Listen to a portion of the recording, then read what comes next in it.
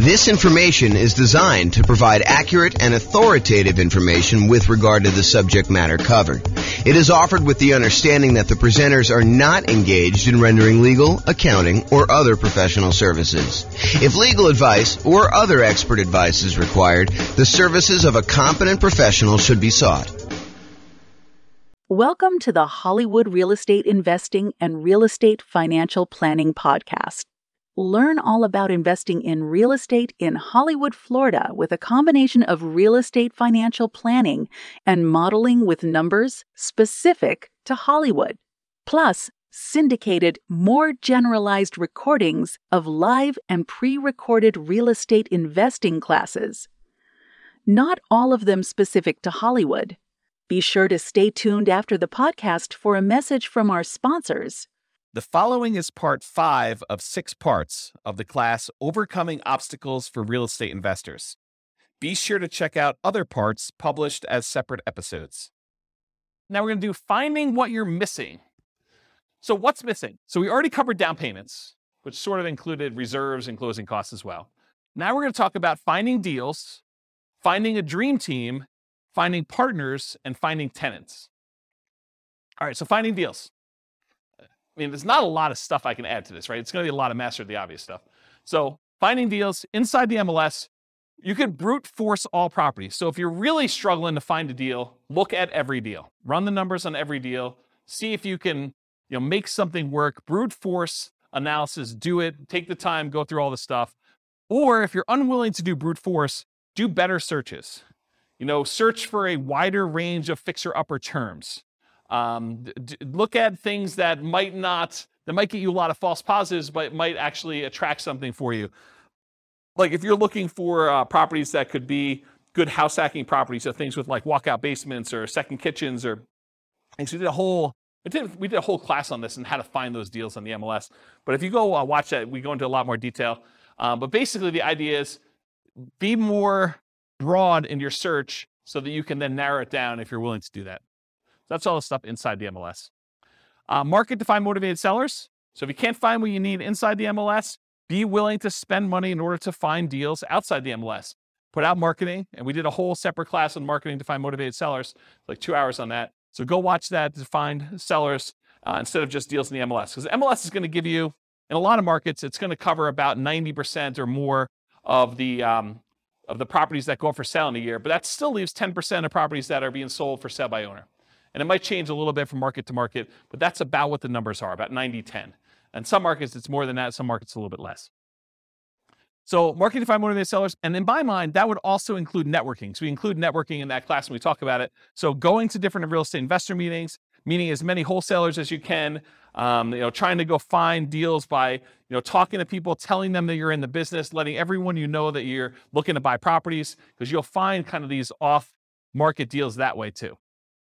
If you can't find deals in the market where you're currently looking, consider expanding geographically. If you know, look, I went and I did a research and I found out all the properties that were bought and resold within a single year time. So that's the possible universe of all the fix and flip deals that happened in my particular marketplace. And there's not enough for me to do as many deals as I want if I had a pretty significant share of that market. Well, maybe you decide, look, I need to go to another city that's bigger than mine, maybe add a new city or 2 or 3 or 5 in order to figure out how many deals you want to do, what a reasonable size market share might be by looking at how many a certain person did. Looking up the addresses of what they are and kind of matching those up and saying, even if I had that percentage of market share, could I really go and do the number of deals I wanted? Maybe you need to expand geographically into other markets in order to meet your numbers. Change your strategy to improve deal quality and quantity. So if you're like, look, I only want to do pop-top fixer-uppers. Well, you may want to actually improve your deal quality, change your strategy so you can improve your deal quality. You can go and look at, maybe I'm willing to also do regular fixer-uppers or ones where I could add additions or something like that in order to be able to get more profitable deals and also improve the number of deals that you might have.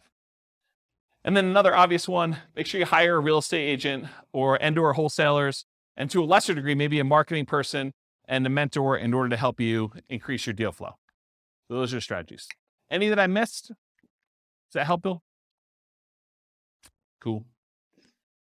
All right, building a team to support you, dream team to support you. So in my opinion, the real estate agent is sort of the center of all these teams, right? Because if you need a lender, if you need title company, if you need, a lot of repair people, a lot of the contractors, a lot of the subs, insurance companies, all of those, a good real estate agent who's doing any type of volume, they've got all those people already, especially if they're catering to investors. So in my opinion, you focus first on finding a good real estate agent, and then a lot of those other pieces will fall into place. You can decide whether or not you want to use the person that they've been using, or if you want to continue looking for someone to replace a weak team member that the real estate agent doesn't have a person for. And then you can go and do networking with other real estate investors. You can go talk to other people and try to find people that way. But I think that's the best strategy, is you go find the agent or agents and you really focus in on their team to start with. And then, of course, you optimize from there. Any questions on that? Is that helpful? Cool. Finding partners. So talk about your investments and listen for curiosity. You got to talk to a ridiculous number of people. Got to talk to a lot of people in order to find these. And then you can network with others, virtually and in person. And there's two schools of thought on this. I'm going to ask you guys a question. We're going to poll you. Do you think it's better to go to real estate investor club type meetings to look for real estate partners? Or do you think it's better to go to non-real estate investor club meetings in order to look for possible real estate investor partners?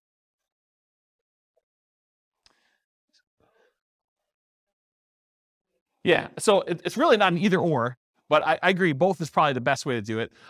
The real question is, what I was trying to get at is, do you think it's better to go to an investor meeting where there's a lot of competition, there's probably a lot of people looking for partners in that room, and they're probably pretty knowledgeable about what's involved, and maybe they're thinking, I'll just do some of this myself, and so maybe they have limited capacity to do other partnership deals because they're able to do some deals themselves? Or do you want to go tap a completely unmarketed to set of people that they're not really, they're interested in real estate, but they're not showing up for meetings. They haven't expressed an interest to learn how to do it. They're really sort of like, yeah, I'd be interested in partnering. I don't know what I'm doing, but I got money and I got loans. I don't know. In some ways, I think I'd rather have the second list. Right. Well, but it's, so Rachel says, if you could find the second list. And honestly, it's like everyone else, right? It's church. It's, business. It's like your work. It's like all the people you do. And you just tell them about, my husband and I just went and we flipped this property. We did really great on it. And they're like, that sounds awesome. I wish I could do that. Well, you can, right? I mean, that's how you do it. You say, well, you can, come on over for dinner. We'll talk to you about doing this and maybe you can get involved in our next deal. Okay. But that's the idea. It reminds me, it's probably not exactly the same, but this reminds me of the story of the two shoe salesmen that go to the jungle, right? And they go to the jungle and one of them phones back to the shoe company, yo, send me home, no one has shoes, there's no opportunity here. And then the other guy calls back and says, this is amazing, no one has shoes yet, right? So, I don't know, it's sort of like, which way do you want to do it? And then my final tip about finding partners is sort of a subtle kind of backdoor way. It's marketing to lenders from public record data that have made hard money or private loans. So someone who has loaned money on a real estate deal could be a source for you to partner with, or a source for money if you're looking for money partners. But if you go and you could pull up a list from public record of all the lenders that are not institutional lenders. You could try to find those, compile a list, and then mail them. Okay, so that's another way to do it. Is that helpful? That was the tip of the night. There you go. So a lot of people writing that one down. Any questions on this? Cool.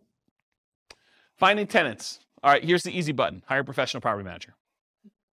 That way you don't have to do it at all. If you're not going to do that, make sure you start 60 to 90 days in advance of the vacancy. That means that your lease must tell the tenant that's living there, you need to tell us 90 days in advance whether you're planning on renewing your lease, and then we're going to renew it at that point, or you're not going to renew your lease and you plan on moving out so that we can start marketing the property. Make sure that your lease allows you to start marketing the property. Make sure you check that you can do this in your marketplace, but make sure that you're allowed to market the property early and that you have the permission in the lease written out so that you can go show the property to prospective tenants while the other tenant is still living there. So unless you have multiple vacancies, realize you're really only looking for one tenant. So you're not trying to find 100 people, you're trying to find one.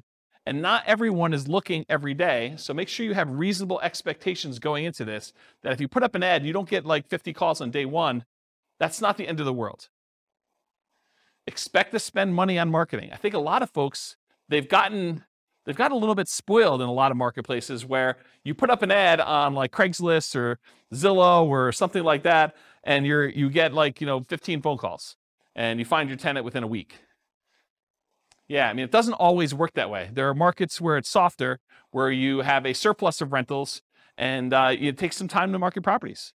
And sometimes you may need to market it hard and do more than just put up an ad and hope that the phone rings and kind of field phone calls.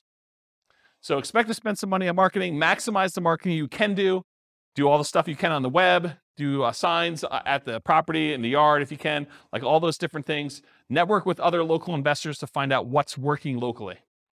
So usually after an investor has filled their properties, they're really open to sharing.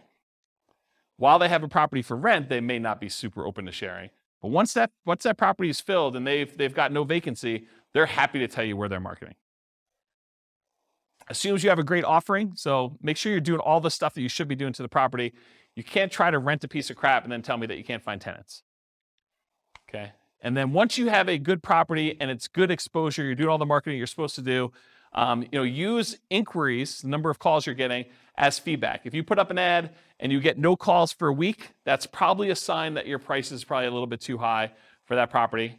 And maybe you drop the price. That's probably the next lever to do. Once you know that you have really good photos, the property is marketed appropriately, it's up on the web, you verified that, you've got all your signs and other marketing out there, and you're doing all the other stuff that the most successful investors in your market are doing. Any questions on this? Cool. This concludes part 5 of 6 on overcoming obstacles for real estate investors. Listen to the next episode, part 6 of 6, on inner game. With home prices up, mortgage interest rates up, and rents up but not quite enough to counteract the higher prices and interest rates, cash flow on rental properties in Hollywood is harder than ever. Book a call with the Real Estate Financial Planner to apply our proprietary 88 strategies to improve cash flow on your rentals. See the show notes for a link to schedule your call and improve your cash flow today. If you're a real estate agent, lender, or professional in Hollywood that wants to help our real estate investor listeners, consider reaching out to learn about collaboration opportunities with this podcast. We'd love to add more value to our listeners by having you assist our investors buy, sell, and finance their real estate investments. See the show notes to schedule a call to discuss collaboration opportunities.